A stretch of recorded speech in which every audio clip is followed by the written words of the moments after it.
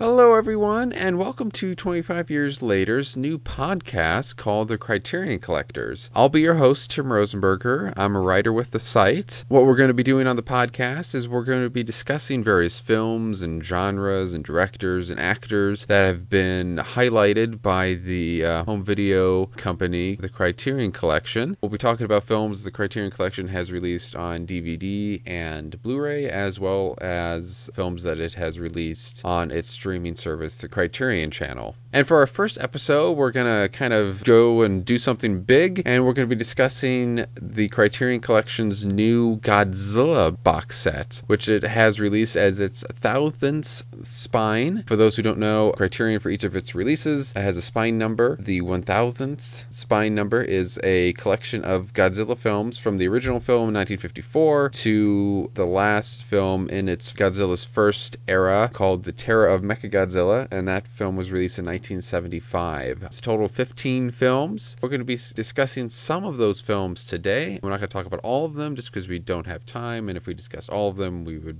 be here all day. To discuss those with me are two fellow 25 Years Later's writers, Gus Wood and Katie Bienvenue. Thank you guys for coming on to the podcast. Thanks for having me. Yeah, it's great to be here.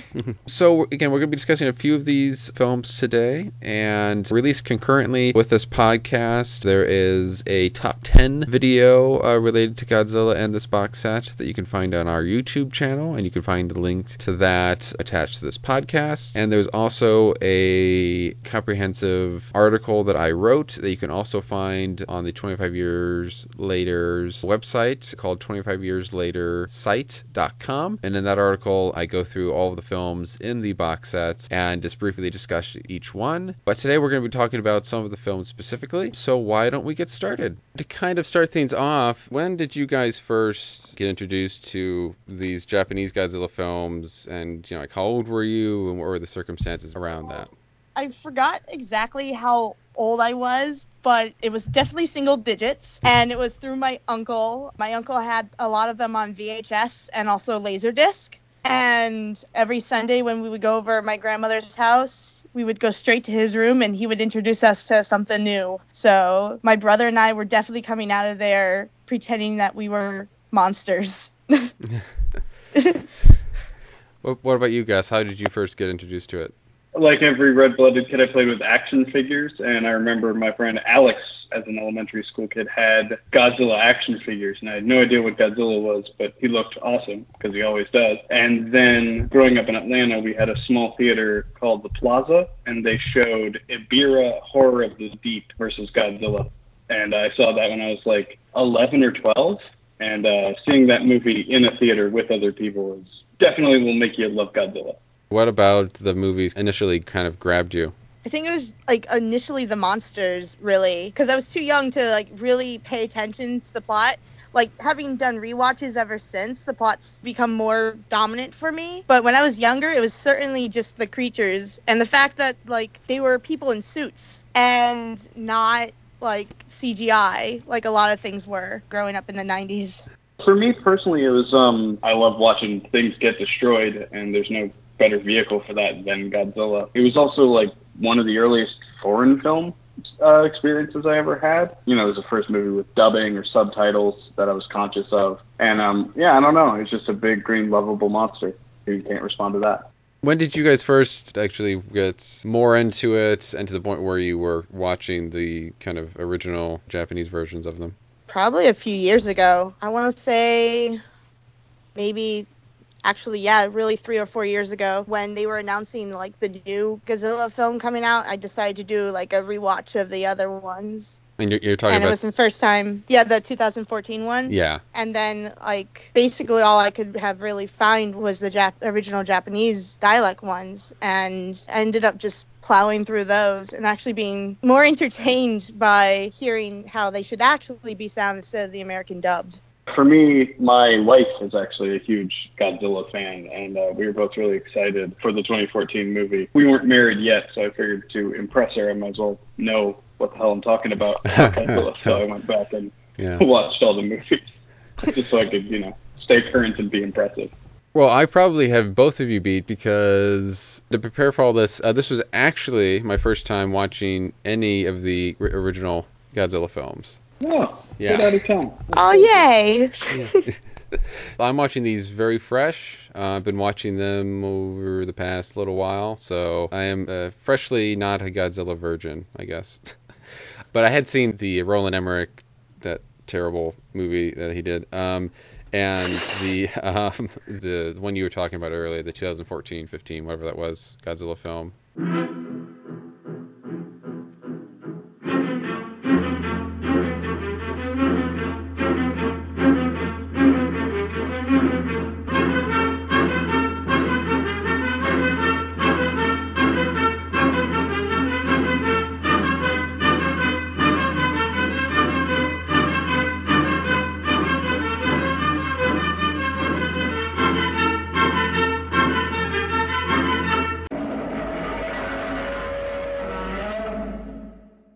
So for the original film, a mysterious force is destroying Japanese ships and eating all the fish near an island called Odo. An elder island resident believes it to be an ancient menace that the islanders used to placate with human sacrifices and all that. To help investigate the matter, the Japanese government is having a famous paleontologist. He's going to investigate, and he discovers that an ancient dinosaur, for lack of a better word, has awakened because of recent hydrogen bomb tests in the ocean. The islanders have named the monster Godzilla. Godzilla, when he wakes up, goes on a rampage, and they try bullets, tanks, nothing's working. He just plows through power lines, buildings, and they hope to destroy him somehow, but the answer to that might lie with a love triangle between a colleague of the paleontologist, a ship captain, and a scientist who's working on a secret experiment. So, yeah, like I said earlier, this was my first introduction to the Japanese Godzilla films. I really loved the kind of slow build of the film, and there's this kind of ancient menace thing that they're kind of building up throughout the film, and it has a great mood that they have in it that I think is really kind of unique. Unique for films, but also unique for the series. I don't think they ever really have that again. I totally agree. Like, I feel like the pacing of this film really makes it be a standalone. The story just felt like natural, which I feel like after this one and the second one, they seem to lose that element. Yeah, we'll get into that. It's definitely like the most prominent and was like colloquially known as the first of like the kaiju movies of like the first big monster. There are definitely ones before that, but like, for brevity's sake, everyone calls it the first one. This is also a really good standalone story. Yeah. If you take out the monster, the story itself is also still pretty strong. No, yeah, it is. Yeah. And it has probably the strongest, we can get into this maybe a little bit later in terms of a general conversation, but a big aspect of all the Godzilla films is that they usually focus, more screen time is given to the human characters and whatever they're doing, and their interrelationships or their conflicts with other people or whatever. More time is given to that than is spent on Godzilla or any of the other monsters. And I think the first film has probably the best of the human stories, at least the best of the kind of more, it's dealing with people in a love triangle and stuff like that. Those kind of more mundane storylines. That this one I think has the best story of that and has some of the best acting in it, and it's definitely the most serious out of all of them. Almost a dire tone to the whole thing. Not dire, but a bleak tone to the whole thing. And it is also in black and white, which I think adds to that moodiness. I mean, whether it was the technological limitations of the time or an aesthetic decision, having it be in black and white almost made me kind of want to adjust my TV settings and watch the rest of them in black and white, just to see if it holds up or has any of that tonality. But I really doubt it does, just based on how completely different this one is.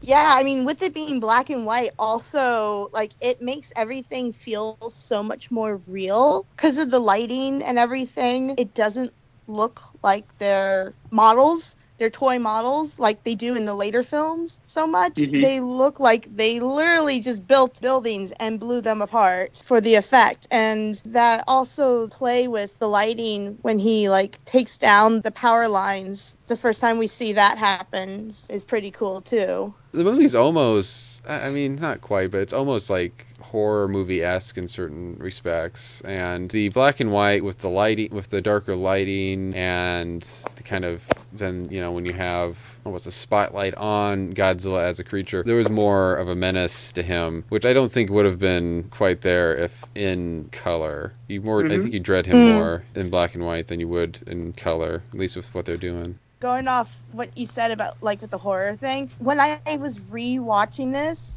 when it got to the scene with the fish tank, I instantly was thrown back in time to being a little kid watching that scene for the first time, being scared out of my mind because it was terrifying.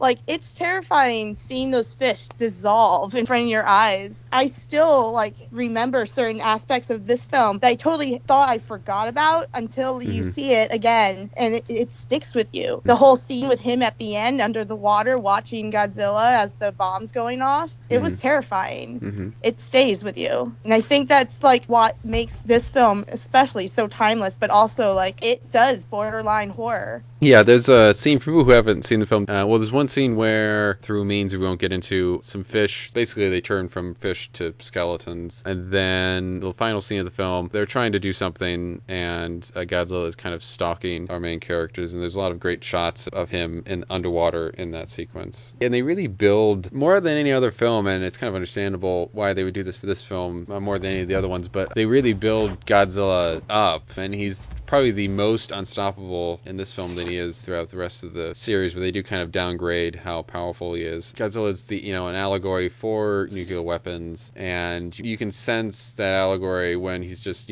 plowing through everything, and there's like just nothing people can do. Thousands, if not more, people are dying. There's just nothing left after he tears through the city. More than that, though, I felt what really kind of works for the film is kind of the smaller moments that kind of supplement those bigger moments, where like there's a very, very brief scene on a train where there's just some Japanese citizens talking about Godzilla and the destruction he has caused up to that point, and they make references to the bombs that were dropped in 1945, and it helps you put you in the mind of what the people in the movie are going through, but what the Japanese people watching it would have gone through. Because if you think about it, this movie came out in 1954, and that would have been less than 10 years after the bombs were dropped, and so this is a very, very fresh thing for people, and I'm sure the imagery of that it hits hard now, but it definitely would have hit hard. Yeah, absolutely. Literally 9 years later, they're kids that grew up knowing that happened,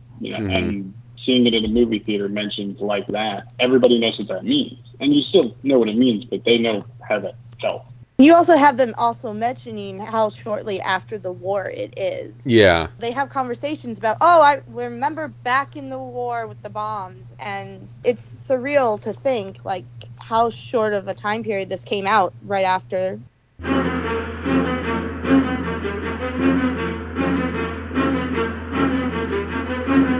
Oh, that theme. That theme that will like echo in every single film to follow. It's so weird how like the most simplest of themes just become the most iconic. Yeah, the score for these films is actually really good. It's one of there's certain things maybe quality-wise that fluctuate a little bit throughout the series, but the scores for all the films really maintain a steady quality throughout. I wasn't necessarily surprised by the score of the first film and how good that was. That wasn't terribly surprising, but it's how well they maintain that through the different scores that they do and the different songs that they do, which can be very varied in tone, from very serious to fun to very silly. They're really important when it comes to establishing tone. The first one does have that kind of dark, more almost like an operatic score, whereas like the later films, when we get into more like Goofyzilla, they are a bit lighter in tone, and they feel more like a 1930s adventure rather than like a dark allegory. The thing I have with the score is that, like, you hear and you instantly know Godzilla. And one of the things I really love is, especially with Destroy All Monsters, is when they start mixing monster themes together. And it's funny because I remember listening to it after not having heard it in a while, and the minute that the music started up, I knew exactly which film that it was set to, just because it's just a collaboration of all these different themes together. And besides the original film, the Destroy All Monsters is probably the best out of all the series when it comes to score music. So you think that they all had very identifiable themes, so you were able to kind of tell which one was which very easily? Oh yeah, and it's funny because I still hum along with it, and then like a few minutes I would be like, wait a minute, I'm doing this. So like even now, like in my head it's playing as I'm like describing it and talking about it, and they're just very subtle differences, but those very subtle differences really make an impact when you can be anywhere and then suddenly just hear like certain notes and know, oh, I know where that is. It should be noted that what I said at the top, that the scores are very varied, is really true, because you have the main theme for the first film is this very, very dark, serious, doom and gloom score, and then one of the later ones is something akin to, like, it's not easy to be a monster, and this lyrical, silly, kiddie theme. So, I mean, they really varied the musical output from film to film.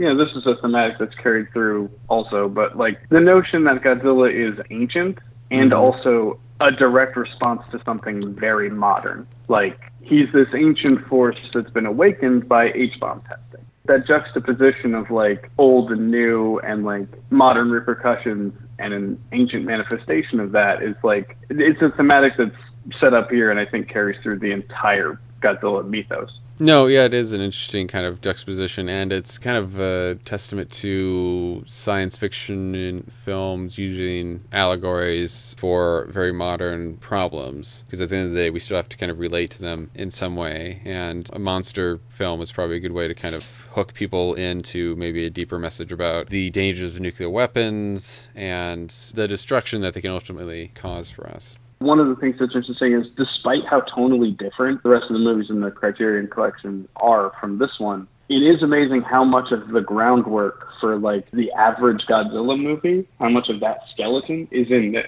You know, it's an environmental cause. He's kind of more of an elemental force than anything else. And it's half about Godzilla dealing with the environment and half about the humans dealing with Godzilla. And those kind of thematics, even to like the wackiest ones much later in the series, that stuff is still there. Like the DNA is still there. This becomes more apparent in probably maybe the second film, but probably the third film onward. There is a certain structure to the films that you can definitely see in that. They usually start with some sort of mystery aspect, then you get maybe a kind of a brief look at whatever monsters are in it, and then the last half hour, 20 minutes or so is the monster fight. So yeah, and that is all here in this version. So it does lay the groundwork, even though they'd made a lot of modifications tonally and character-wise and all that stuff as they went along.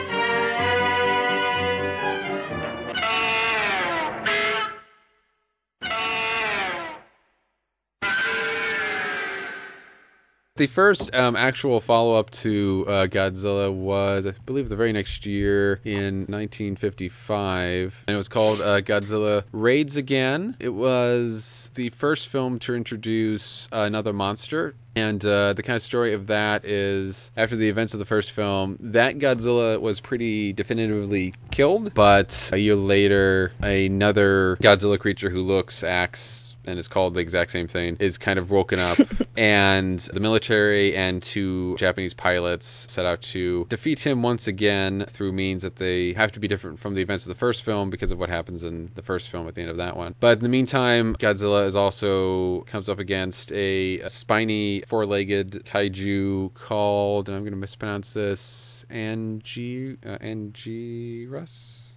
Anguirus. There we go. Anguirus.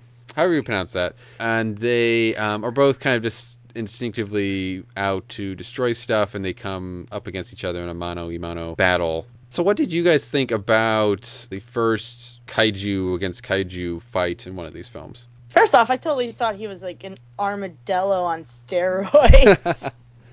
That's what he looks like. He looks like an armadillo on steroids. I'm kind of sad we only got one actual fight between the two of them, and then he gets taken out so quickly. Yeah. But then appears later on in something else. Yeah. But like it's really, really quick because it's the first. They are figuring out, well, how quickly should we make this battle? Are audiences really going to want to see this? You can tell in the pacing of everything that it's very experimental in like, will it or won't it work? Yeah, I felt the same way. It was they might have a brief tussle earlier in the film, I can't remember, but they only have one real fight scene in the whole film. And it's interesting because unlike the later films, it's not really the main focus of the film. Like all the other films, Godzilla fighting whatever monster it is, it's a pretty big deal, and they usually save the big fight for the climax or for part of the climax. This one, it's just kind of like he runs into the creature while he's destroying stuff. He fights him real quick. In the middle. Yeah, it falls really in the middle. It was in the middle because the whole film still revolved around we need to get rid of Godzilla. Yeah, it's really more of an obstacle for Godzilla. This other thing was just like a side. It's a side quest. Yeah. It is like so much of just a clear sequel. Like, what's worse than one Godzilla? Two Godzillas? And the fact that it follows that similar formula of like it's humans v monsters, and like they haven't really figured out the monster v monster part of the formula quite yet. So it becomes, he's a complication for Godzilla, and Eurus is, but then again, not really. And I just think it's so interesting to see that, like, that's what they're trying to do, is one more monster and see if they can make the same movie and have it be as successful or as memorable or more so. And I think it's sad that they were still kind of figuring stuff out at this point, because I do like the creature design. I think he's really cool looking, and I think their battle that they have is a fun one. It's just that they don't really quite know how to handle it by that point. So I think that monster and that monster design deserved to be more featured better than it was, but since they don't really know what they're doing yet, it's almost half of an idea. They just kind of threw it in there. It almost feels like. I would say, even by this film, though, it's starting to develop into what it will become, because already, while this one still isn't overly silly or anything, but it is a lighter film. There's a bit of comedic relief in it, a little bit of silly stuff in it. Yeah, it really felt like the humans are like caricatures, or starting to become caricatures. Exactly, yeah. It does have a returning character in it. Most of these films don't, or they have returning actors, which can be kind of confusing because they almost always play different people. But the paleontologist character does come back, though. He's there for one scene. I was gonna say he's like one scene, and he hardly has any lines in it. No, he's really just there for exposition, which I found really disappointing because I knew he was going to be in it because I saw him on the poster for the film when I was looking the film up, and I was like, oh, he'll be back and stuff. That'll be fun, and I like that actor. And then he was in an early scene, basically describing Godzilla, showing some archive footage that makes no sense why they have this footage in the reality of the movie. They have this well shot, well edited piece of Godzilla destroying their city somehow. But those news stations, man, they get a lot of stuff. They really get a lot of angles when this giant behemoth is firing atomic breath at them. But yeah, he's there for that one scene, and then he disappears, sadly, never to be seen again. I think in any Godzilla, the actor shows up at least once more, but a lot of these films don't have they have continuity, but they don't at the same time. Yeah. It's a very loose continuity where they mostly work with each other, but it can sometimes not really mesh with what came beforehand. This one isn't as much of a problem because it's more of a direct continuation, but the later films have more of that problem. It becomes more about thematic continuity than like narrative continuity. Like as long as all the movies feel the same, they don't have to have the same actors or the same story. 世界の為政者たちが黙って見ているはずがないんだ。必ずこれを武器として使用するに決まっている。原爆対原爆、水爆対水爆。その上さらにこの新しい恐怖の武器を人類の上に加えることは。I mentioned earlier, the human stories tend to take more of a focus than the monster stories, really, in a way. I mean, in some cases, the monsters almost seem, not that it doesn't work or anything, or that they're shoehorned in, but it sometimes feels like the monsters are superfluous, or however you pronounce that word, to what the humans are doing. Like, you can almost have like a island expedition film or a romance film, and then there's a happens Like to be a they wrote monster the in it. human part first and then decide let's add in monsters. Almost, kind of, in a way. I mean, it works. I don't, it's It not like works they for just, some of them. yeah, some of them more than others, yeah. They're almost treated like natural disasters. Like, they could be earthquakes or hurricanes or whatever. They're just an elemental inconvenience to the plot. How do you guys feel about again, the human stories can be, again, just about relationships between characters. There can be this governmental struggle. There can be gangsters. There can be corrupt business people and all that stuff. So there can be various levels to these human stories. But overall, do you guys like the human stories in these movies, or are they just kind of a distraction from what you want to see, which might be the big monsters and stuff? Depends on the film. For some of them, I found that I actually enjoy the human story as much as I like the monsters. And then there was others where I'm like, okay, you guys need to go away now. Where are the monsters? Can someone step on you, please? Godzilla, where are you? So it really depends on the film. I think they're necessary for, like, any Godzilla movie in terms of, like, scale. Like, they have to have problems that could never matter to Godzilla, both in, like, size and emotional nuance. And I think that's, like, really vital. It's almost like the White Walkers in Game of Thrones. Like, everybody else is quibbling over who gets the throne, and then there's this force that's coming to kill everyone. And I think having that contrast is, like, really important to a Godzilla story, so that we understand that, like, Godzilla's on another level than us. And, like, it's not necessarily he's superior, he's just, the things that are incomprehensible to us are, to him, understandable, and vice versa. And I think that's really important.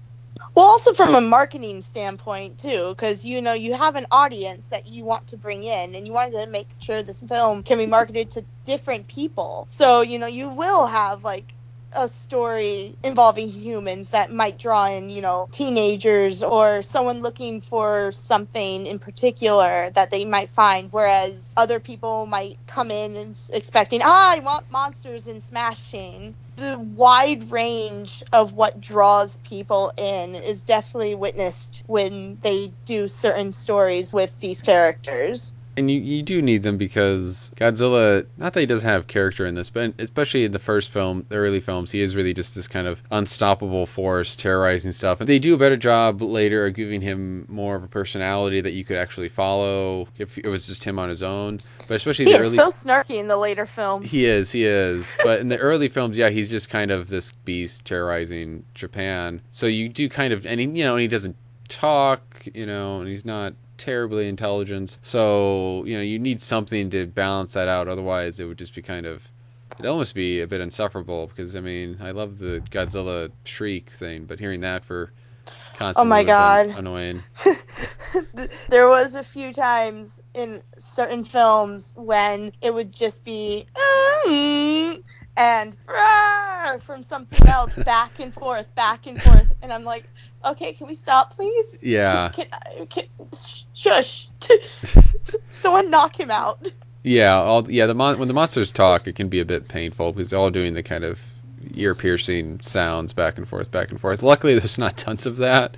I think they wise. In the earlier films, there wasn't as much, but as you get later down the road and they add more monsters, it becomes more and more. Mm-hmm. I think also, just now that we're talking about the human stories, it also allows the films to be more versatile. Like, a Godzilla fight movie is going to be that regardless, but you can layer it with, like you said, gangs or secret military operations or corporate espionage. Those things can kind of layer on top of it and make it a different kind of movie. So it can almost be like a Western or something where it's all the same setting and aesthetic tropes, but with a different movie on top of it. That also helps the story and, like, the Godzilla franchise stay kind of young and relevant. Even now, we're talking about climate change on a different level with the King of Monsters that just came out, versus back then we're talking about nuclear power, and that's because of the human story. Godzilla's always going to be a big monster kicking out of either a city or another big monster. Yeah, I like that it can play with genre based off of using what story they decide they want to tell with the humans. Because you can literally go anywhere with the humans as far as like deciding what type of story you want to tell. And then, bringing in the monsters is its own thing. So yeah, you can really do fantasy or sci-fi or drama or time travel or anything, and then just layer on the monsters afterwards. But yeah, you can really tackle any genre. That's what kind of like is appealing now. I didn't appreciate it as much as a kid, but rewatching the films now, really, I appreciate the human stories a lot more. When I was watching them, in a way, I mean, I like, big monsters fighting each other, but I think those fights were almost, not that they're bad most of the time, but they were almost to me, almost the least interesting thing about them. It was really what was going on with the people that I think grabbed my attention more, and if those were bad, I was more likely to dislike the film than if the monster fights were bad or underwhelming. And you're right, they can do so many different genres, spy stuff, gangster stuff, love stories. And I think now, at least the monster films I'm thinking of, they are more kind of just focused on, not that they don't have subplots in them, but they're more focused directly on the monster thing, and there's a more of a generic monster movie feel to them, and they aren't maybe playing with genres as much as these films were, and making them all, I mean, they have a distinctive feel to them, and they're all distinctively Godzilla films of that era, but they are varied. Which is sad, because if films today took the chance to do what these films did, they could do a really good job with it, given like a lot of how people think and write nowadays. Like, I could really see them doing a monster movie and then having it be another subgenre besides monster and having it work. But I feel like a lot of people are stuck in their ways, and usually they make it all about like how the monster was created, which usually ends up being some nuclear explosion. So it becomes a nuclear film. And again, I don't want to make it out like, monster films now are always the same. I think, they can play a little bit. I know Guillermo del Toro, when he was making the first Pacific Rim movie, he said that it was really more, I mean, it had kaiju influences and Godzilla influences and stuff, obviously, but he said it was more kind of structured like a sports film. So some people do play with that a little bit. Have you seen what is it called? Deep Sea? It came out in the 90s. It had Famke Janssen in Deep Blue it. Sea? It was which one? Deep Rising. Yes. Oh, Deep Rising. Deep Rising was like the mysterious creatures from underneath the sea who attack the kind of like Poseidon Adventure meets monsters. It was very playful and it was comedic, and yet it still had seriousness to it. The monsters were like there, but it was more like, surviving this boat that is sinking sort of like thing. So it's one of the rare films that actually play, and not a lot of people know it, which is sad. It plays with genres as well. I would also be remiss if I didn't introduce now my insane theory that Godzilla and James Bond are the same people. They have the same cinematic journey. They start out as straight representations of their genre, and then their audience have ballooned into massive size, and then they tried to get more international appeal, and so they became explorations of different kinds of genres. So all the James Bondiness of a James Bond movie is secondary to the kind of movie that the filmmaker wanted to make. Whether it's a procedural detective story, whether it's a love story, whether it's a blaxploitation film or a kung fu movie, James Bond can play with that as well as Godzilla can in any of the Godzilla movies. The human story and the genre tropes around James Bond do the same thing in that they present a similar story in a different way. Yeah, it's Sean Connery. I never thought of that. Yeah, they start out with Sean Connery and they end up, at least the films that we're talking about, they end being kind of Roger Moore. Yeah. Mm-hmm, absolutely.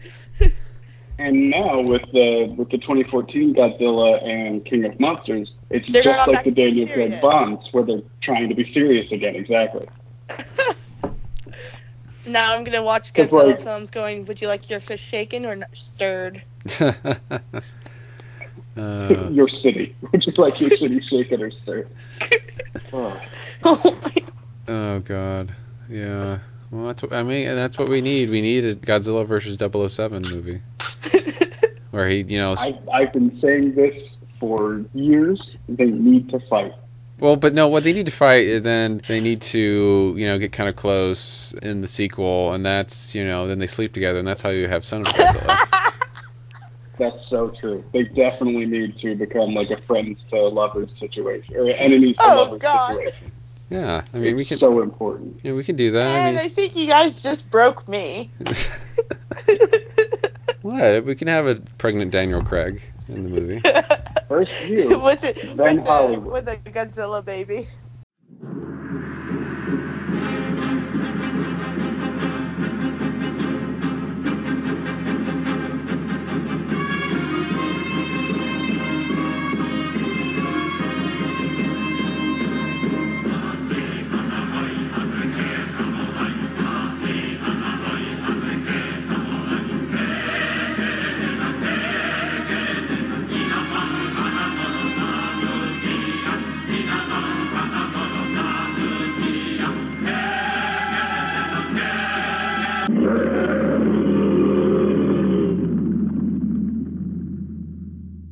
The next film that they released, there was a big break between Godzilla Raids Again and the third film in the series. The second film came out in 1955, and then the third film didn't come out until 1963, so there was an 8-year time gap. By the time we get to this one, the films from here on out are all in color, they're in widescreen, and the third film is very indicative of what you'll see from there on out, at least in the era we're talking about, 54 to 75. It was King Kong versus Godzilla, where basically a pharmaceutical company, they go to an island where King Kong is, they bring him back to mainland Japan, and they're hoping, I think, because they have a Godzilla and they have a monster that'll help promote their business, improve their profits or something like that. And in the meantime, Godzilla wakes from his slumber once again, and they try to pit King Kong versus Godzilla in order to kind of stop Godzilla from destroying Japan once again. So this film, I think when I read, it was the first and only time, while there are certainly comedic elements in later films,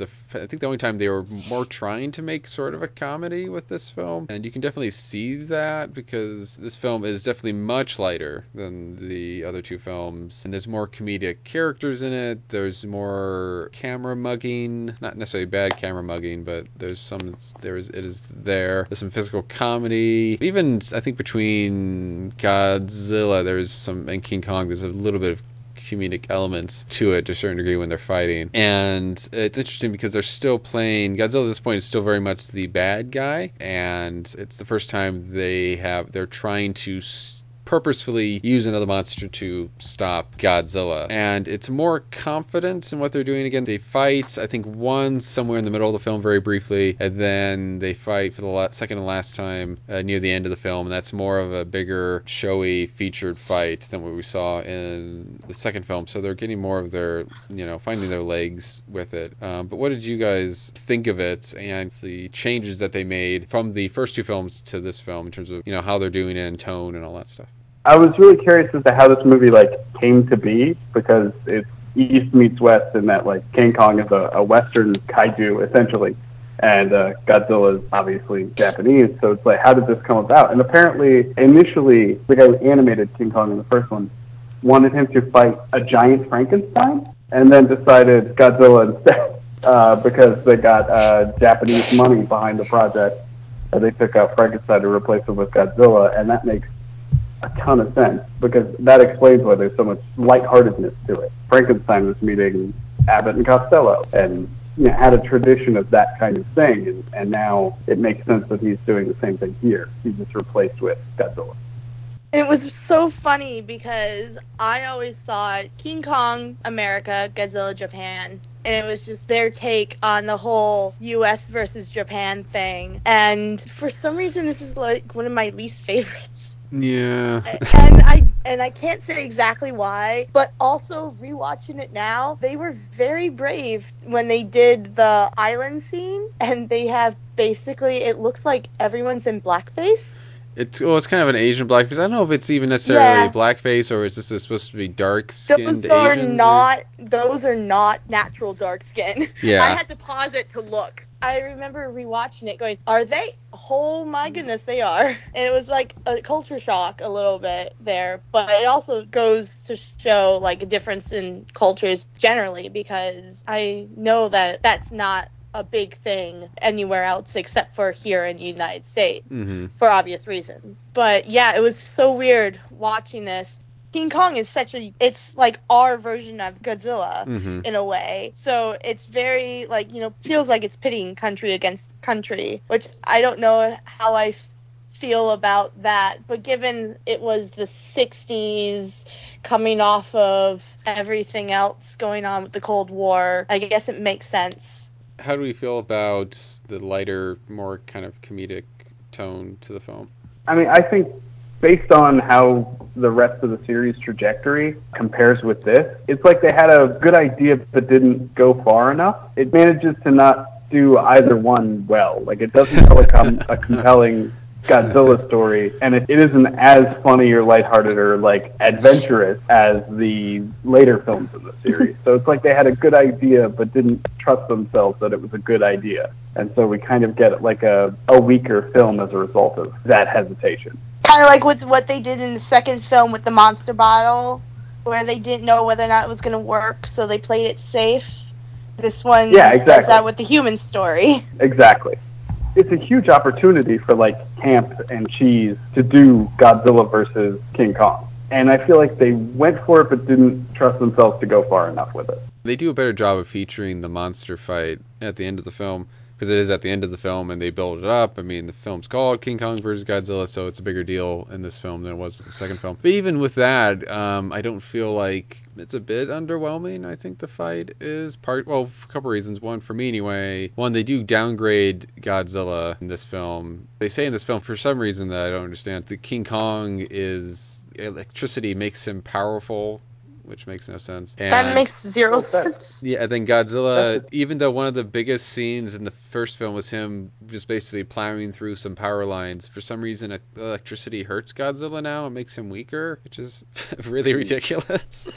Makes zero sense, seeing as he thrives on nuclear energy. Yeah, and he survives hydrogen bomb blasts, but for some reason electricity hurts him now. It's kind of silly. But yeah, I mean, I guess they have to do that to make it more of an even fight. But I've noticed that, like, in the first film, he would use his atomic breath, like, all the time, and stuff would burst into flames. But anytime he's fighting, like, a creature, he uses it sparingly, even though he could just, like, light King Kong on fire and then walk away. He decides to hit him with rocks and stuff and kick him and punch him and stuff. So it's a bit ridiculous that they have to downgrade Godzilla so much in order for the fight to work. But it's like Batman v Superman, where they have to give Superman kryptonite, so it's kind of fair. Yeah, exactly. I was thinking that too. Yeah. You also get sassy Godzilla in this. He's like taunting King Kong for the longest time before like anything actually happens.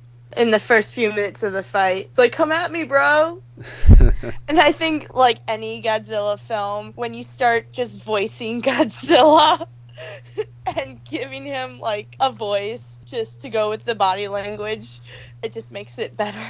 Yeah, and there's some even more ridiculous stuff that comes later. But yeah, there is the start of the Godzilla sass in this film, which I hope most of the time was intentional, but I wonder if sometimes it was accidental. There's one in particular, and I now forgot what film it is, where he raises his arms almost like the lotus move, like either karate or something, but he stands there and he just raises both arms but his wrists are down, so it's like he's doing like a praying mantis move where he's about to kick someone. Like Daniel-san in the Karate Kid. Like the crane kick. Yeah. Okay. He's doing that. And I'm trying to remember who he's battling, but I'm just watching it, just going, I should take this seriously. But at the same time, this is just really hilarious. Yeah. It's one of the disadvantages of having guys in suits is that they often don't move like a giant prehistoric dinosaur would. They kind of move like a person in a suit would move, with like karate moves and stuff. I mean, we don't know that. Well, I don't feel like they could have moved like that. Oh, I don't think a T-Rex probably did a crane kick. We don't know. We don't know for sure, but I think if they did that in Jurassic Park, I think people might have laughed a little bit.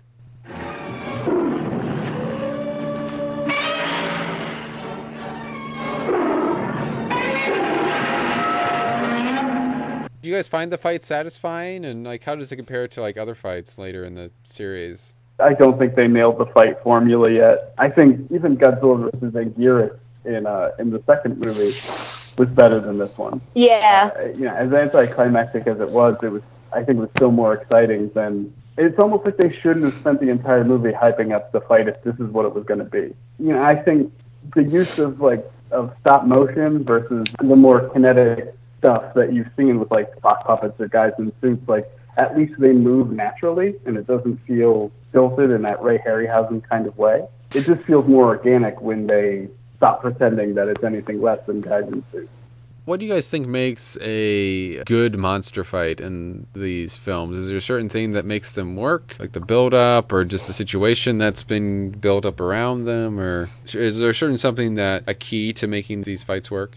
I kind of like when they build up on their strengths, and there's a lot more physicality to both of them. In the second film, where he's biting Godzilla's neck as they're like fighting, and it's like they're using every aspect of the creature that you could possibly have to battle against one another. Whereas in the example of the King Kong Godzilla fight, there's a lot of rolling around. There's a lot of rolling around, and there's not a lot of clear claws or, biting or anything. It's just, throwing things at one another and then rolling around on the ground. And then they both are exhausted.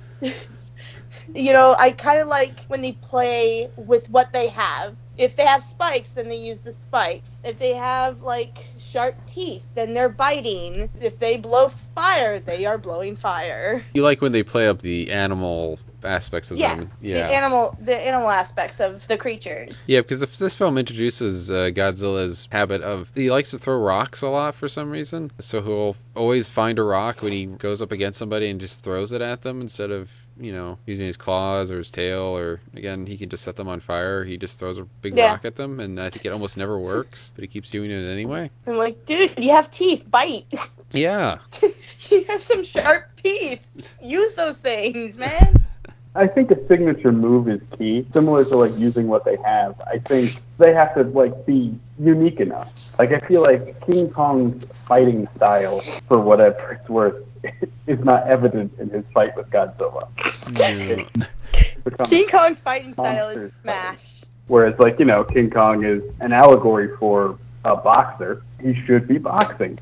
We should be able to appreciate, they have different skill sets. They're not the same monster fighting each other the same way. What might have helped with this fight scene, it might have been if they had put them both in a jungle or in a city or something. You could have had King Kong, I don't know, going on trees and jumping from stuff and all that stuff, and Godzilla plowing down whatever it is, Instead, you just kind of have, these two people fighting in this big open area, and they're just kind of punching each other. Like you guys are saying, they're not really taking advantage of their skills, so to speak. The actors playing Godzilla and King Kong in the suits might as well just be out of their suits, fighting each other for all the Godzilla and King Kong elements they have in them. It bears repeating, but why does a pharmaceutical company want King Kong? For a spokesperson. Because it's publicity. Oh, well, sure, of course. Well, yeah, it makes sense. I think, They're trying to go viral. Yeah, I think... Yeah, I think... What sells better than a giant ape? Yeah, I think Zantac is going to use Mothra for the next thing, Mothra will have heartburn or something, and then he'll take it and he'll be like, oh, hey, I'm all better thanks to Zantac, and he'll smile at the screen, that sort of thing. As the two girls sing. Allergy. Yeah. Oh, yeah, I think giant moth butterfly things, they'll have allergies. They need allergy medicine. My mistake. It was a silly question. Yes, I'm totally allergic to this pollen that I spray. Yeah, he's allergic to himself. Didn't you study kaiju in school, Gus?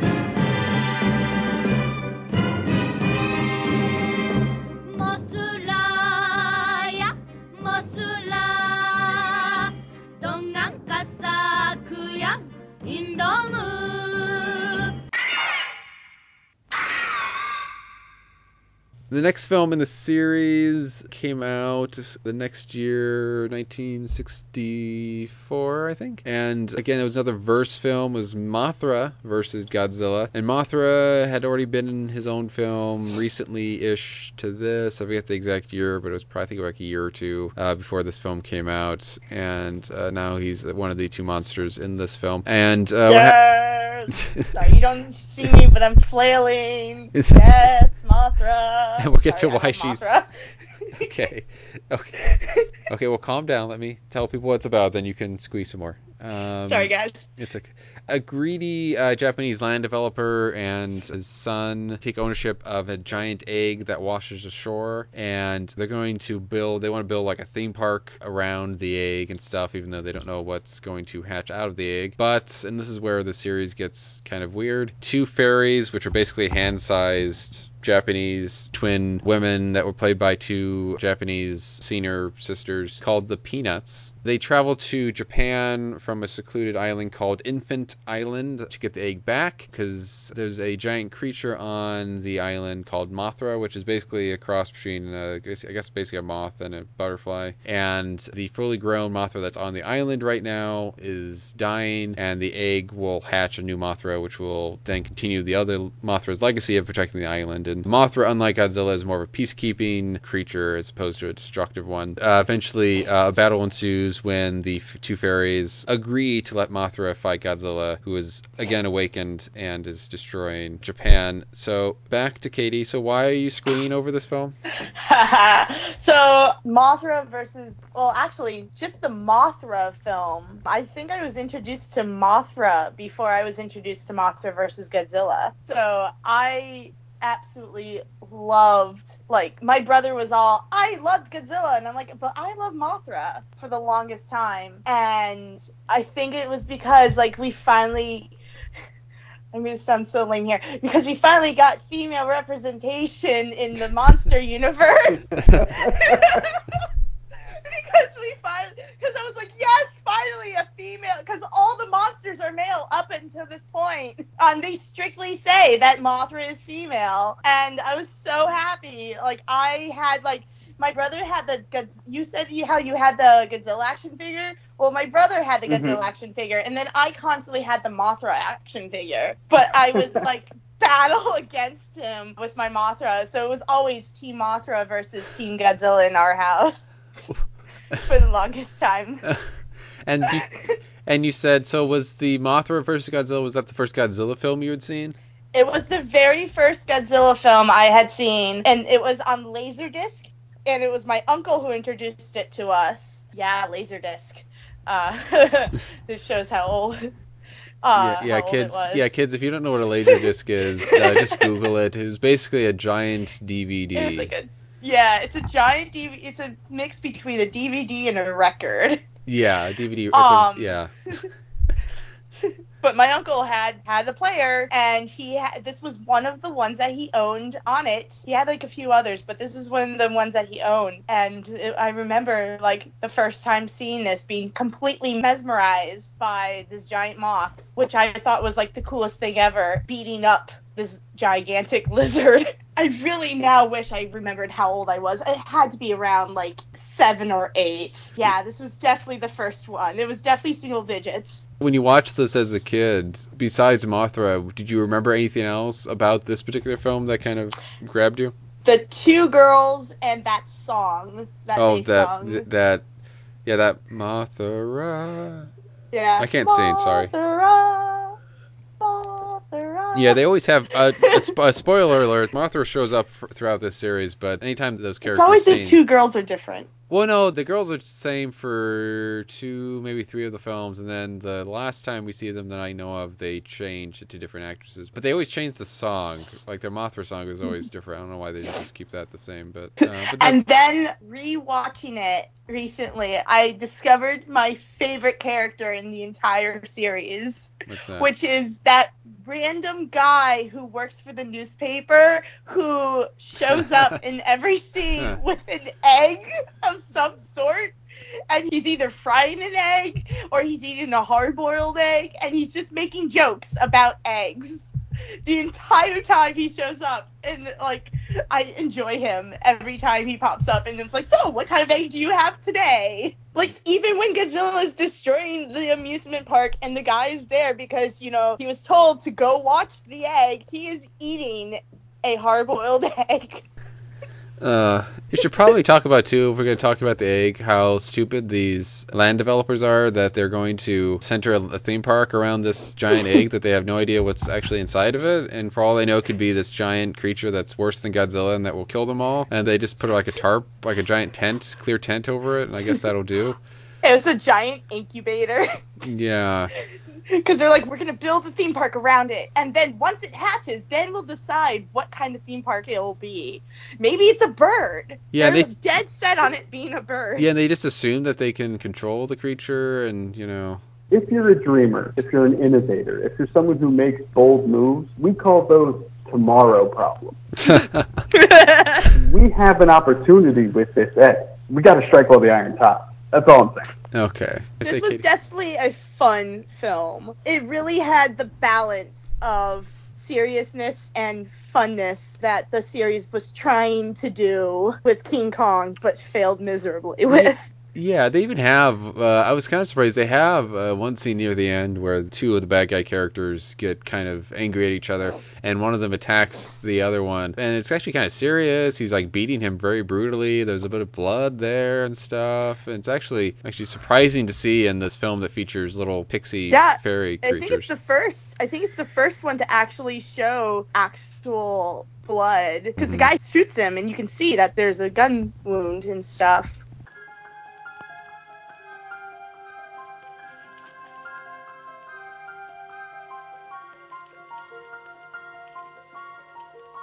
I think it's really in this film that we really start to get, like I said in the intro, get kind of weird. Because, you know, you have these little fairy things, you know. These fairies, this island of radioactiveness that these people are living on. Mm-hmm. And it's weird, though, because they make it, well, it took me a little bit to warm to it. When the fairy guys first showed up, I was kind of bewildered. That it's like, wait, we're doing this? And in any other film, I think that would have been kind of the jumping the kaiju moment. But for some reason, they're able to make it work. And it just kind of makes sense within their universe eventually that you have stuff like this that is totally just ridiculous and has no anchoring in reality. And I love that they don't when they find them in the woods, like the contractor guys make a big deal of, ooh, we should catch these two twins. But the ones in the woods are just like, oh, hey, there's these two little tiny people who are asking for help. And hey, look, there's a giant moth right behind us. Yeah, they accept it very easily, the hero characters. They're just like, oh, okay.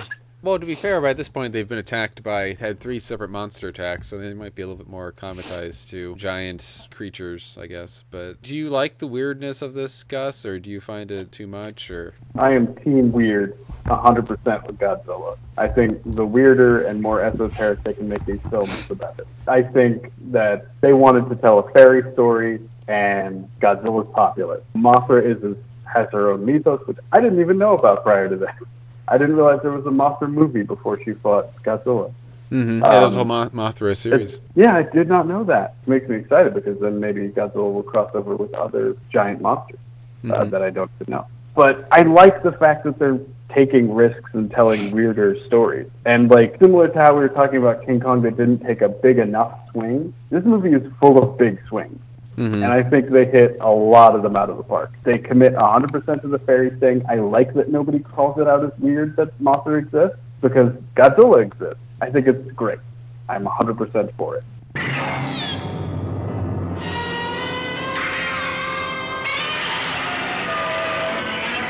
I do feel, though, that Mothra... I mean, I like Mothra, and I like that we see kind of a peaceful creature for the first time in the series. I do feel, though, that I don't know if Mothra and Godzilla are really evenly matched. Because really, Mothra... Because he has 2 forms in the film. He has his fully grown form, which is kind of like a butterfly moth type thing. He can, I think, flap his wings, make the wind go really high, and he also has this webbing stuff that he can shoot out. And the pollen.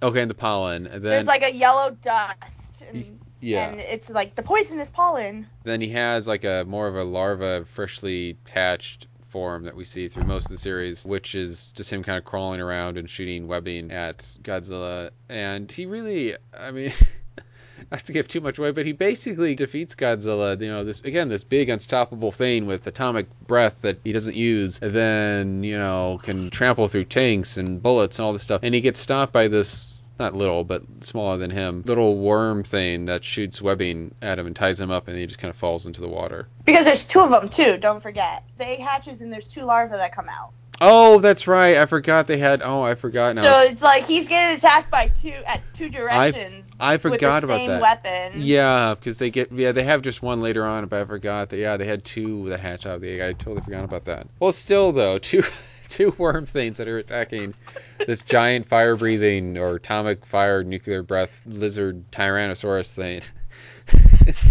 It's a bit ridiculous. It's because all he's doing is throwing rocks. Yeah. Well, he'll spit the fire at them, but he'll do it from like a mile away, so it barely like grazes them. Instead of just walking up to them and like lighting their heads on fire. Or you can pick up a rock. You can pick up these larvae. And just dude. Break their backs or something. Do a bane on them or something. But I'm glad you did it, because then we would be without Mothra. Martha? But, is that what it's Martha. called? Is it a Martha? Because it's not a moth yet, or it's not a larva. It's a Martha. Martha the Mothra. Mothra the Martha. Martha the Mothra. There we go. Say that 5 times fast. Yeah, it could be a tongue twister. So I'm critical of this fight, but at the same time, I know it's just being silly and I'm being overcritical of it. But, to a certain extent, I like to think that there's some base in reality in terms of, could this thing really defeat Godzilla? And I think it's a bit of a stretch sometimes with Mothra. But it sounds like you guys like it more than I do. Well, he doesn't really... Yeah, like, Godzilla doesn't really win nor lose. He kind of just gets stung. Like, Mothra doesn't, like, fully defeat him. It's more like she stuns him enough to push him back into the water where he can just go away again for a while. Go lick your wounds and come back when you're ready. Yeah, well, I think that might have been intentional, too, because I think they were trying to... I would assume by this point they know they're trying to make a series that they're trying to less definitively kill him off or whatever. This you can just have him show up again. We were talking earlier about, like, what makes a good Godzilla fight in terms of using what you have. This is it. This is a great monster fight. Regardless of how feasible it is that a giant insect, and I'm using air quotes that you can't see, a giant insect could defeat a giant dinosaur. But we've got webbing, we've got poisonous pollen, we've got flight. Every tool that Mothra is equipped with is used. Similarly, Godzilla's throwing rocks. He's using his atomic breath. He's punching occasionally. This is what the series is made of. Like, this is the perfected formula from Anguirus to King Kong to now. And now the series really starts to take off on this formula. And there's films later in the series that we're not going to be covering in the podcast, but where he fights like a giant spider or a giant, I think a praying mantis type thing. Giant robot at one point. Yeah, giant robot stuff. And I think the ones that, giant sea monster crab thing, I think the ones that work particularly well for me are the ones that are when the creature he's fighting is markedly different from him. So when you have a giant praying mantis is nothing like Godzilla, or a giant butterfly, or a giant spider, or a giant crab thing. Those are all, very different from him, so it's a bit more of an interesting fight. I think he fights a giant octopus at one point. I think that's him. So those are all very different things for him to fight. So it's more interesting, and it opens the door up for more interesting moves and just characterizations and powers and abilities and all that stuff than probably King Kong Godzilla thing. Which again, in a way, except for the fire breath and their anatomy being a bit different with arm lengths and all that stuff, Godzilla and King Kong are probably a bit too similar to be terribly interesting. Might as well have it just be two Godzilla things or something, because even the spiny tail thing from the second film, again, it's a different fight because it's another dinosaur creature, but it's I think it's 4-legged primarily. It uses its tail more, has all these spiky things and stuff, so it's bites. Different. Bites, yes. It bites. It does bite. It bites.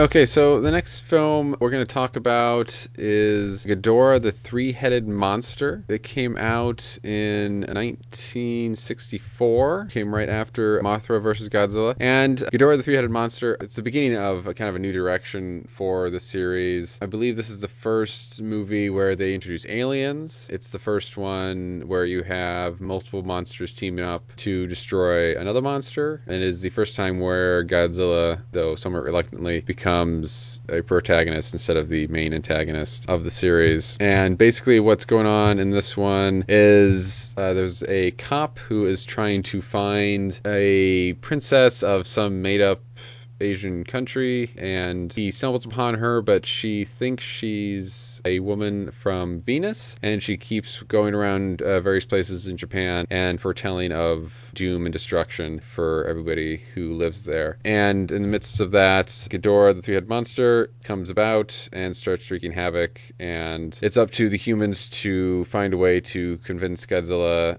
and Mothra, and I think there's one other monster in there, to join forces and destroy Ghidorah. So I do like that they find a way to make Godzilla a protagonist, because I think by this point in the series, I think they were starting to run out of ideas for Godzilla as an antagonist, and it was getting kind of repetitive in that regard. So I think this was a nice kind of change in direction. It kind of opened doors to focus on new antagonists, mainly from this here on out, it's mainly different alien species trying to invade the planet. I love King Ghidorah so much. I think this is where we start to see Godzilla become more of all the monsters really become more characters and less like natural disasters. We get Mothra has like her own motivations, Godzilla has his, Rodan has his, and they all kind of have to have different personalities, and that finally comes through. And this is where we start to get like an identity for Godzilla outside of he's a big lizard. I really agree with, I like the fact that this film really starts to make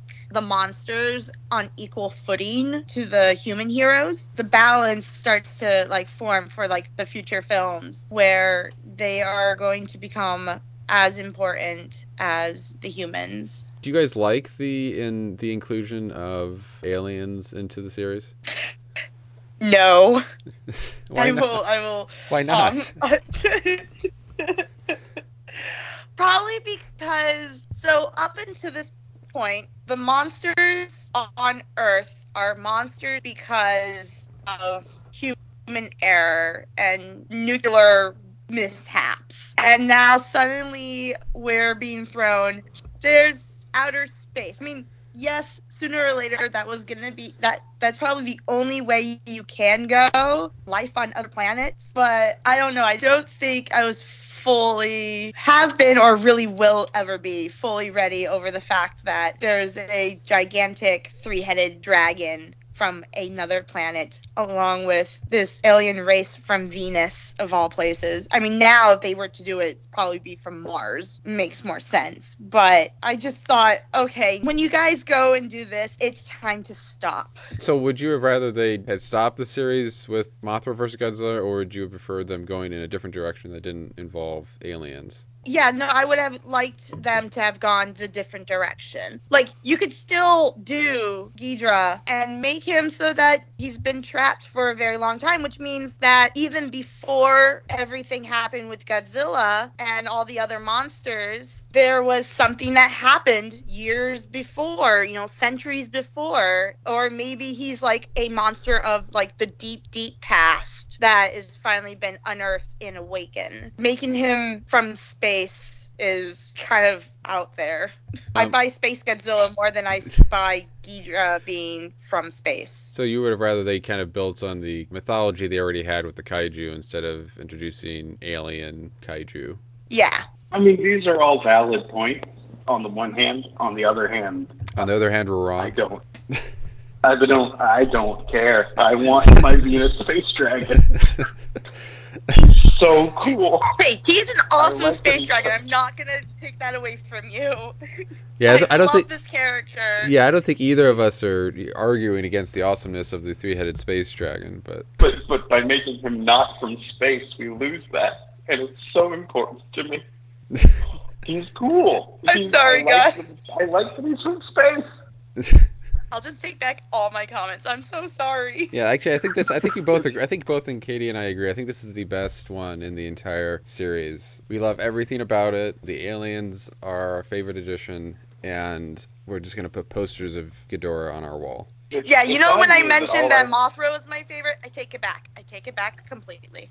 If all I had to do to get everybody on my side to start crying about King Ghidorah, I would have been president by now. I would try that. I wouldn't. Well, I wouldn't try that with your significant other. That might not work right. Like, take out the trash, but Ghidorah, he's so awesome. Yeah, I mean, where else could the series go? It had to go to space. We can't just keep finding these long lost past shames in the soil. I feel like it had to break somewhere, and I'm glad it broke here. When James Bond ran out of ideas, what happened? Moonraker. We went to space. And here we are again, in space. I don't know if Moonraker is the best example to give for fine. A positive, but no, I get what you mean. I get what you mean. It is kind of a, I don't know when this trend started, but yeah, it is kind of a common thing when a series gets to a certain point, they can't really do anymore, so they go to space. I think even Fast and Furious has talked about going to space. I don't think they're even joking. I think it started here. Yeah. I think Ghidorah, the three-headed monster, set a precedent, and I think it should be commended for that. Because of this movie, we get Moonraker. Yeah. No, but seriously, I do think that aliens probably were kind of a good way to do it. And it's not as ridiculous as, again, if Fast and Furious goes to space. So I think they talked about Ice Age going to space or something. It's not as ridiculous as that because there's already, it's not a huge leap if you already have, Godzilla and Mothra and all this stuff. So it's a bit more acceptable. And again, it's a nice direction to go into. And if they kept doing, like, if all 15 of these films had just been Godzilla attacking, then people finding these other monsters that just happened to be able to fight him and defeat him, it would have gotten really boring. So I do think it was a nice thing to do to kind of change the pace of it, all joking aside. But yeah, I could see Katie's complaints with it too. I think it would have been interesting to see if they had gone in the other direction with somehow having Ghidorah and all these other monsters, but without maybe doing the alien thing. I also think that it doesn't make evolutionary sense for a creature with 3 sentient heads. There's no reason that would evolve on Earth. You know what I mean? There's a reason, like, everything kind of evolves to have, like, 1 head. But, like, that might not be true for Venus. And, like, because his design is literally alien, he can't, like, just be another big dinosaur. See, I think it would be cool if this was, like, a prequel to, like, all the others. With it ending with him, like, being, like, going to space, defeated and going to space or something like that. And then coming back in a later one as Ghidorah the space monster. That way everyone wins. Oh, like making him some kind of primordial evil that Godzilla defeats, who then leaves and comes back? Yeah. Oh, okay, I see that. I like that. It's been about 5 minutes since the last time I said it, so I'm going to say it again. He's really cool. He breathes lightning. He has 3 heads. He's gold, so he's obviously wealthy. Ghidorah is the best monster, and I will hear no argument. Yeah, he's probably the coolest looking, except for possibly Godzilla in some of his designs, but he's probably the best looking of all of them. I'll agree with Gus. As far as the monsters go, he is probably my favorite design. And they really make it, I think, for introducing Godzilla as a protagonist for the first time, I think they picked a really good monster to start that out with, because they do make him very formidable. Not just the 3 heads thing, but he is, very tough and hard to beat. So there's a lot of good things to recommend about this film. That said, the human story is very laughable. Yeah. They put too much thought into the monster that they just, this time around, they just were like, whatever. We'll do whatever we want with the story.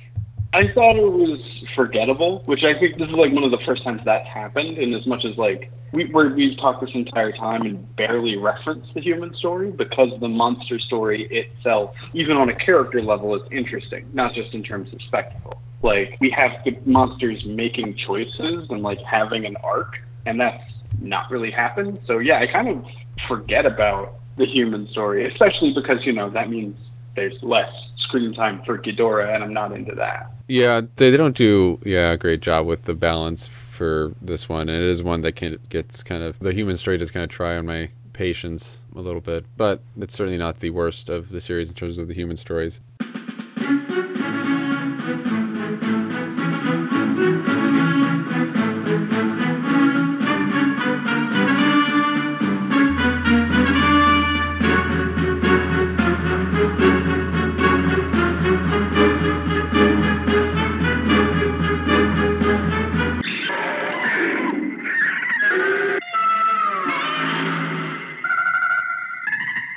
Okay, so we're gonna skip a few movies now. Like I mentioned up top, we don't have time to talk about every film. Between this one, there was another Invasion story, which was pretty good. That was Invasion of Astro Man. There were two films that were made for specifically for television that were smaller scale, that were kind of island adventures with kaiju. One was Ebirah, Horror of the Deep. I probably mispronounced that. And then Son of Godzilla. Again, those are both kind of lighter adventures that I personally like quite a bit. But the next one we're going to talk about specifically is Destroy All Monsters, and that one came out in 1968, and it takes place in the far-off future of 1999, where Earth has achieved world peace, and humans are keeping all the kaiju, all the friendly ones anyway, on a place called Monster Island, where they appear to be living in peace, and Earth has an advanced space program and all that stuff, but an alien force begins controlling the kaiju and a number of human scientists, and kaiju start attacking world capitals, and the human characters have to find a way to regain control of a certain Earth science station and free the kaiju from the alien control before the aliens take over or destroy the planet. So this one is actually, I think, in terms of the alien invasion Godzilla films, this one is probably one of my favorites, along with Invasion of Astro Man. I think both of those films really build a lot of tension, and this one has more tension than Invasion of the Astro Man, because in Astro Man they also control at least some of the kaiju. I don't know if it's as many of them, but this one they're also controlling some of the people, and they really just make the stakes seem just insurmountable. You really want to know how the humans are going to find a way to win this time. So I think this one is probably the best of the high stakes films. As far as like Godzilla films go, like when you mention Godzilla films, this is usually the go-to. Oh my god, I remember this growing up, and it's definitely like where I fall. Growing up, this was the film that we watched over and over and over and over again, and you know, I still find it as enjoyable now as I had then. I thought the battles were really fun to watch. Seeing everyone team up was always amazing, and you know, like I said before, the score is one of the most memorable things about the film, besides the actual fighting of all the monsters. Yeah, and I should have mentioned that I think there's 11 monsters, kaiju in the film, which I think is the most you see in any of the films. It's certainly the film where you see the most monsters be the most active. There's some other films where you kind of see kaiju, but then mostly it's just Godzilla. But this one, there's, I think all the kaiju you see are pretty active throughout the whole thing. And it is kind of fun to see all of these come together. Some of them we have seen, I think, in some of the other films. Some of them we haven't. It's either this one or Invasion of Astro Man. It reintroduces the new monster from the second film, which is somehow alive again. They didn't really explain that. But it was nice to kind of see all these monsters come back. As a climax, it is certainly big and nostalgic and celebratory with it, and also being new and just really solid production. This movie feels the most like a WWE kind of plot line, where they just found an excuse to get as many fighters into the ring as possible. Like, of course, the good guys have to turn evil, and the evil guys are fighting them. It just becomes a free-for-all, and I love it so much. It's pure spectacle. It's the perfect Godzilla movie, in as much as, like, if I have to pick one Godzilla movie to take with me to a desert island, I'm picking the one with the most monster fights in it. Yeah, I think they could do a good job, though, with their excuse for getting all these monsters together. It doesn't seem forced at all. No, I think it's the best way they could have done it. I think anything else would have felt a lot more contrived than aliens are taking over all of it and making them fight. Like I said beginning of this one that I thought it was the best of the alien invasion type Godzilla films. Do you guys find one that's better than this, or do you think this kind of, out of at least those Godzilla films in this series, is this one kind of on the top of them all for you? I have a soft spot for Mechagodzilla. I like the alien race in that one with the purple blood. But this one is great. The aliens are creepy, and they understand what their secret weapon is. Oh, when all else fails, we do have King Ghidorah. That's really why you like it. You just like that they bring Ghidorah back. I like that they recognize him as the greatest of them, yeah. I like Terror of Mechagodzilla more, but when we get there, I'll explain why. But story-wise, I feel like that story was better. This one made the aliens more tolerable.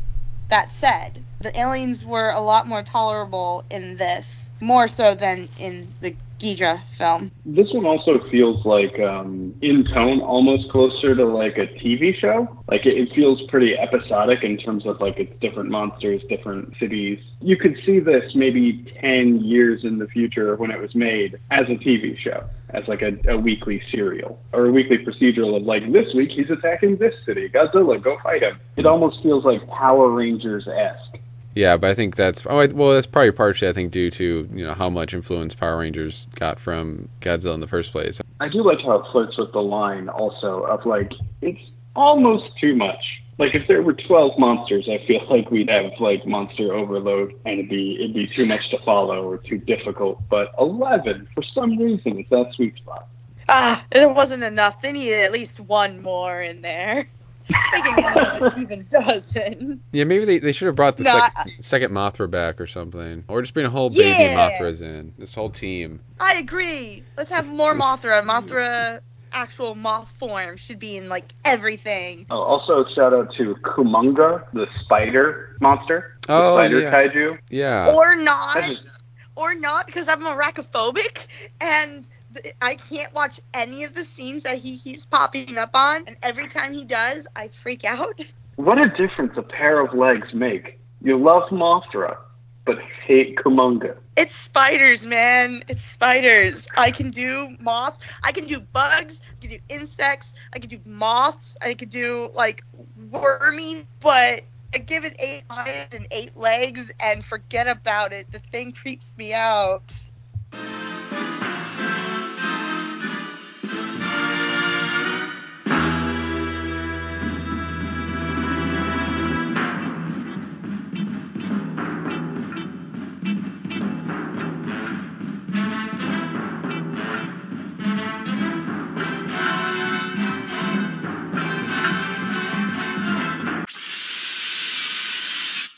Okay, so we're going to skip a few films again. Between Destroy All Monsters and Godzilla vs. Mechagodzilla, there was All Monsters Attack, which was a very small-scale story about a little boy. Then there was Godzilla vs. Hedorah, Godzilla vs. Gigan, Godzilla vs. Megalon. And then eventually we get to Godzilla vs. Mechagodzilla, which is the second to last film in this era of Toho Godzilla films. It was made in 1974, or came out in 1974 at least, and it's about a mystical prophecy is foretelling of a monster destroying a Japanese city and probably Japan as well. And as the prophecy is resurfacing, a robot that looks like Godzilla and actually might be stronger than Godzilla starts wreaking havoc, and Mechagodzilla, who was built and is being controlled by aliens, of course. The only thing that can stop him is Godzilla and this other ancient slumbering beast that needs to be awakened called King Caesar. So it's up to the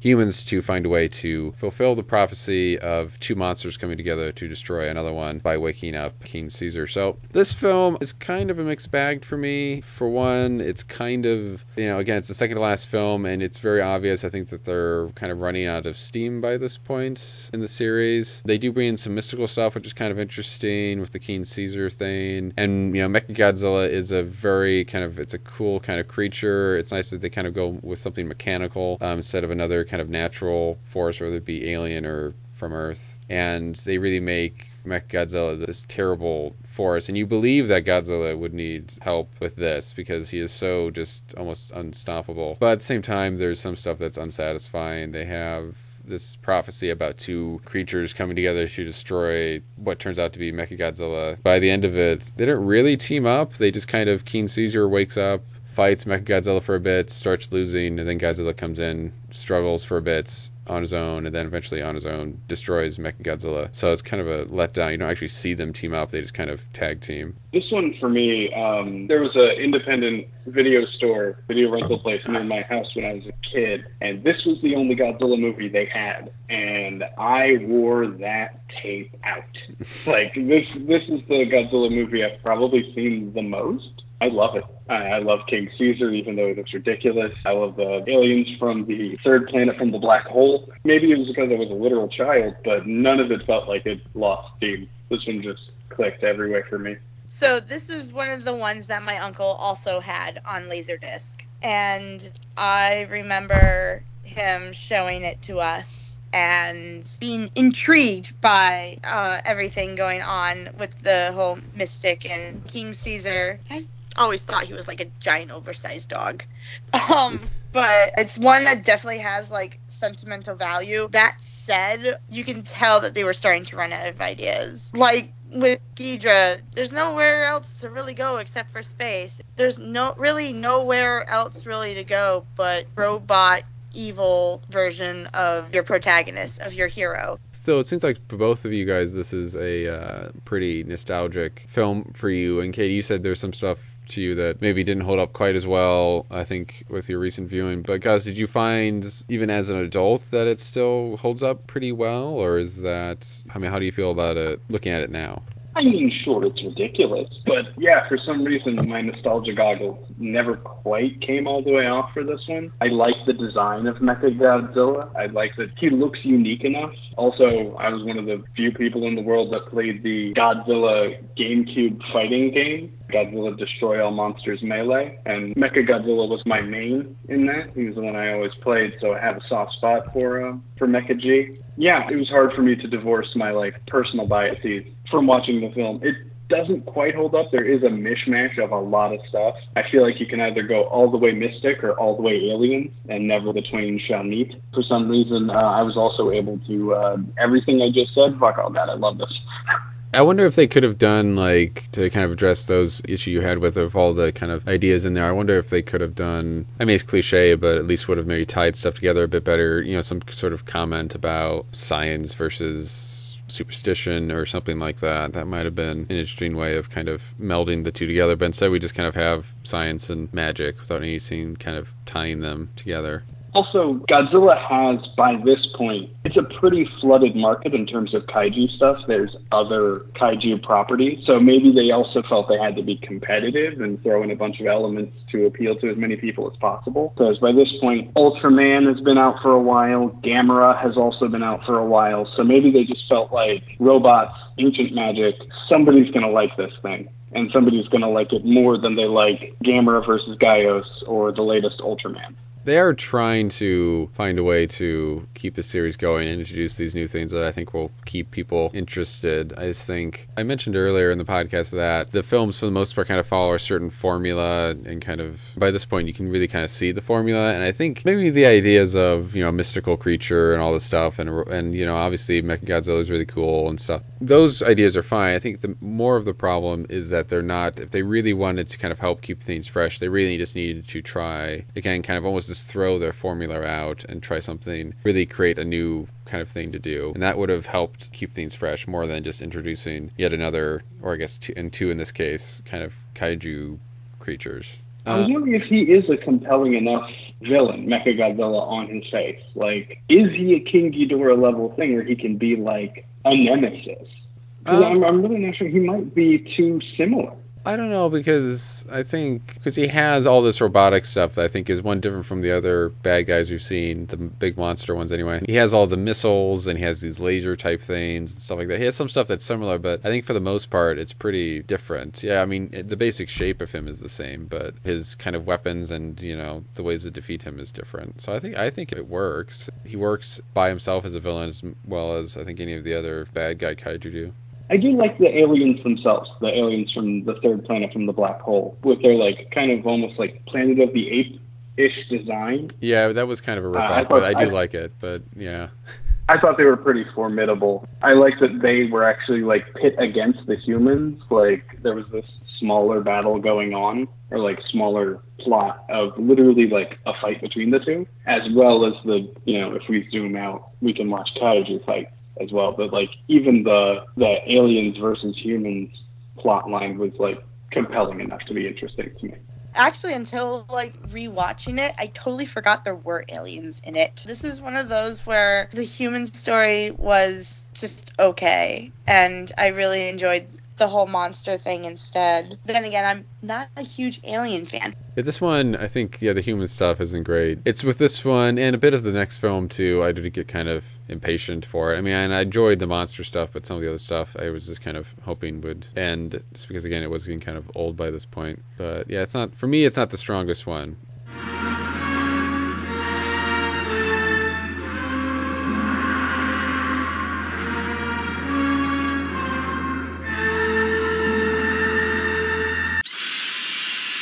Okay, so Terror of Mechagodzilla was made the very next year in 1975. It was the last film of this era, and it was also the last Godzilla film that Toho made, I think until 1985 when they made Godzilla 1985, which was, I think, a very creative, not lazy title. But in this era, they bring back certain things. Mechagodzilla is back, along with, I think it's the very same aliens from Godzilla vs. Mechagodzilla. And I think even the main alien bad guy is played by the same, he's not supposed to be the same character, but I think it's the same actor. After Mechagodzilla was defeated in Godzilla vs. Mechagodzilla, the aliens kind of salvage him and start building him up again and trying to make him better and smarter and more able to defeat Godzilla. And in the meantime, there's this other undersea creature who we find out is being controlled by a scientist who is thought dead. And he's played by, I think, the same actor who played the hero scientist in the first film, who's been in sporadically in some of these films here and there. And it's appropriate that he was in the first one and he's in this one. But this time he's playing a bad guy who's controlling this undersea creature who starts wreaking havoc on Japan. And the human characters are trying to uncover the mystery of why this creature is attacking.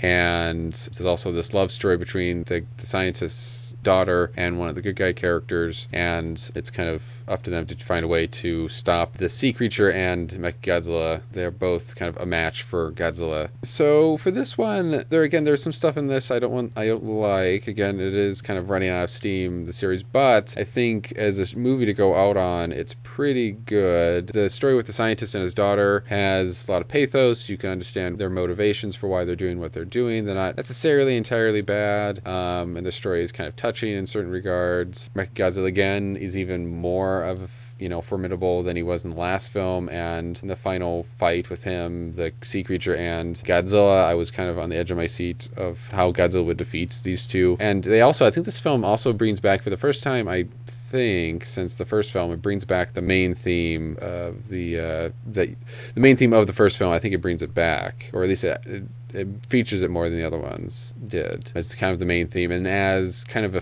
film to go out on, I liked hearing that theme again. It kind of got my emotions going and got me excited. But what did you guys think of this film and of the one to go out on? Was it a good one to go out on, or what did you guys think? I thought it was. It's actually, as far as like the human stories go, it's actually one of my favorites besides the first film. But it has one of my favorite characters. I absolutely love Katsura, I think is her name. I think that's how you pronounce it. I love... She's the scientist's daughter. She's the scientist's daughter, yeah. Who turns out to be an android because she was killed, but the aliens brought her back, and then as like a way of collateral. And I'm a sucker for those types of stories, and I just really enjoyed seeing that struggle of her having to fight control over herself again. And I do kind of wish that the sea creature had a little bit of a different design. He was just very laughable. I think that's my only big flaw with this. Also because once again, they build him up and then he's there for 5 seconds and then gets knocked out. I think I was reading he's the only Godzilla creature of that era that didn't really catch on. I think this is the only film that creature's ever been in. He's never really become popular. Yeah, he isn't the best of them. I mean, after Mechagodzilla and Ghidorah and stuff, he is kind of a letdown for one of the final creatures. His special move is he can, create gusts of wind, which is terribly frightening. It's really hard to stand up to Mechagodzilla and Godzilla, and that's tough for any kaiju, and Titanosaurus, I don't think was up to it. I don't think he was unique enough. He's also bipedal, and having 3 different bipedal monsters and only 3, it doesn't draw your eye. Maybe if he was a quadruped like Anguirus, or a flyer like Rodan or Mothra, you could get into it more and he could be unique enough. But in this one, he just felt like the Ringo of the movie. Why are you here? I think that might be an insult to Ringo Starr, but I see what you mean, though. Katie, you said that you like the human story of this one. I do like it, too. I think it is probably the best human story that they have after the original film. I think it's the one that hits me the most on an emotional level. I mean, there's other ones that, obviously have emotion in them, but they don't affect me a whole lot. But this one, I think, really kind of hit me particularly like the first film did. You really kind of feel the emotion of this one, and there's a lot of the kind of tragedy of it, and I think it might be one of the only films in the series, except for the first one, that really doesn't have a happy ending for all the good guy characters, which I really liked. Yeah, I need to make a confession. Earlier on Godzilla vs. Mechagodzilla, when I was talking about how compelling I found the human story, I have watched enough Godzilla movies in preparation for this podcast that they have blended together. This is the human story I was talking about. Okay, so everyone, he totally forgot about the other one, and he was talking about this one. Yeah, so I was defending a completely forgettable human storyline. They do start to merge together, I will admit. No, they do. I mean, and the confession for me, to prepare for this, I did have to double check a few of the movies to remember which ones were which, because yes, they do blend together. I mean, the non-alien invasion ones stand out pretty well, but all the alien invasion ones kind of mesh together, and it can be very hard to keep track. Like, I get the plots for Astro Man and Destroy All Monsters confusing, or I get them mixed up. So I don't think anyone's going to drag me to the guillotine for getting the human storyline of Godzilla versus Mechagodzilla and the terror of Mechagodzilla mixed up. No. I'm not expecting any acts. I mean, honestly, I watched Godzilla vs. Mechagodzilla just the other day, and we just talked about it, and I'm already forgetting what the human story was in that one. So, yeah, it is very... It's not the best one. Let's put it that way. They did a lot better with this one. Yeah, no, this one, the storyline is dope. This one has a garrote murder in it. This one's great. I love this one. I don't think they necessarily planned for this one to be the final film in this era, but it works very well as that. But is there anything you guys would have liked to have seen, this being the last one in this kind of continuity? Is there anything else you guys would have liked to have seen in it? I don't really think there's a way to, properly end a series like this. You can't really kill off your main character. You can't really give him a full-on happy ending. This one also kind of just ends. Oh, look, they saved the day. It's like, all right, we saved the day. We're going to go rest again. Call us next Tuesday when there's another monster. Yeah, I think it's nice that he's kind of besting the returned doppel version of himself. I think that's kind of like a nice note to leave Godzilla on. He the other monster flees into the water, and the Robo-Godzilla, the anti-Godzilla, is destroyed, literally decapitated. That's a pretty triumphant arc for Godzilla. Not only is he the best kaiju, he's the best version of the best kaiju. So, I mean, at least on a hero level, I feel like it's a satisfying conclusion. Yeah, and they give him, in the final battle, they give him a lot of great hero moments where he finally starts beating Mechagodzilla, and then he defeats the undersea creature, and then while he's defeating... Titanosaurus. Yeah, and then while he's doing the final move on Mechagodzilla, he's also, does some atomic fire and destroys the flying saucers that are flying away at the same time. So the original theme is back and stuff, so it really makes Godzilla really awesome in that final fight. It's probably the best he ever is in any of these fights, and the most kind of badass and cool he is. This is probably one of my favorite climactic fights. Some of the other ones get kind of ridiculous or underwhelming or repetitive or whatever, but this one was really cool. Yeah, this one's like a total epic showdown from start to finish. And this one, unlike the other ones, he doesn't have any help. I mean, the humans help him out a bit, but he doesn't have another monster, so it's all Godzilla. Even again, I don't think they planned this as the last one, but it ultimately being the last one, it was kind of great just to see Godzilla essentially, for the most part, on his own doing it, and it's not another character another kaiju that's helping him. It's all Godzilla, and it's kind of reminding you of the awesomeness of that character.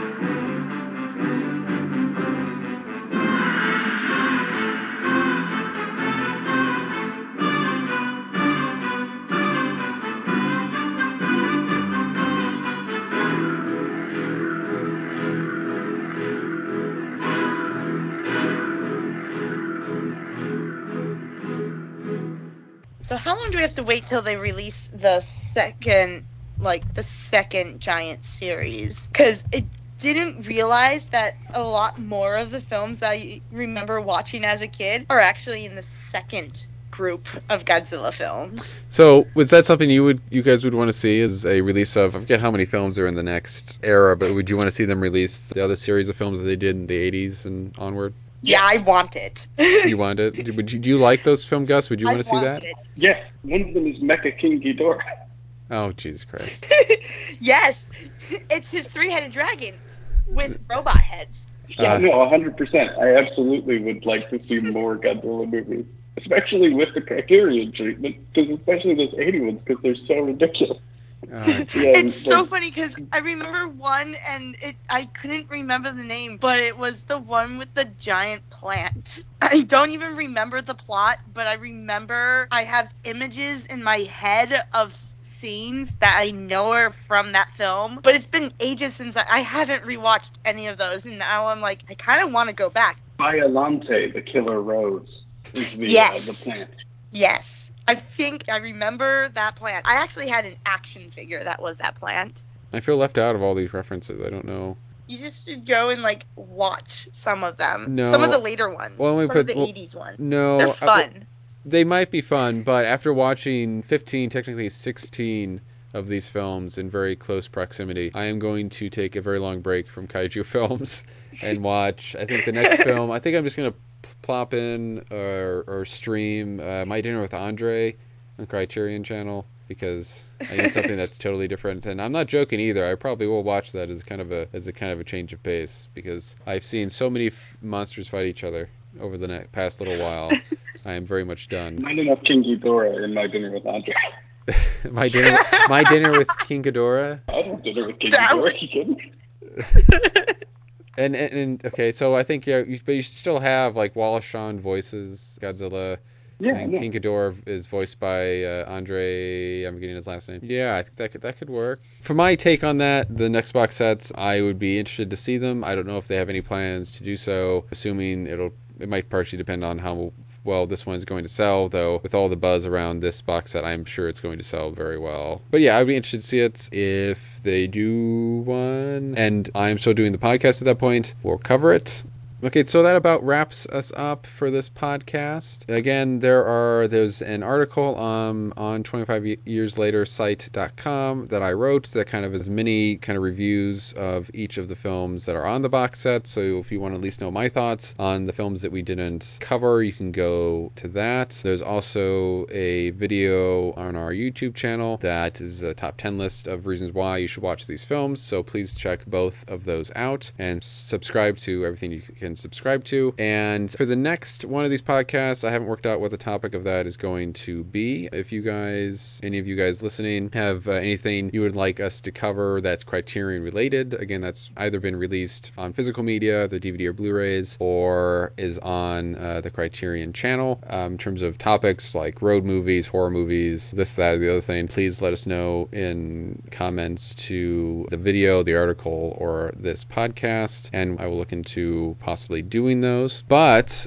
for now, you can follow me on Twitter at CinemaPackRat. You can follow Katie at K Bienvenue, her last name, and Gus at Gus on Horror. You can also find 25 Years Later on Facebook, and you can also follow it on Twitter at 25YLSite. And of course, you can also visit its website at 25yearslatersite.com. The Criterion Collectors Podcast is made for 25 Years Later, and it was created and is hosted and edited by me. But for now, thank you guys for joining me for this one. And that's it for now. And until next time, I will see you guys later.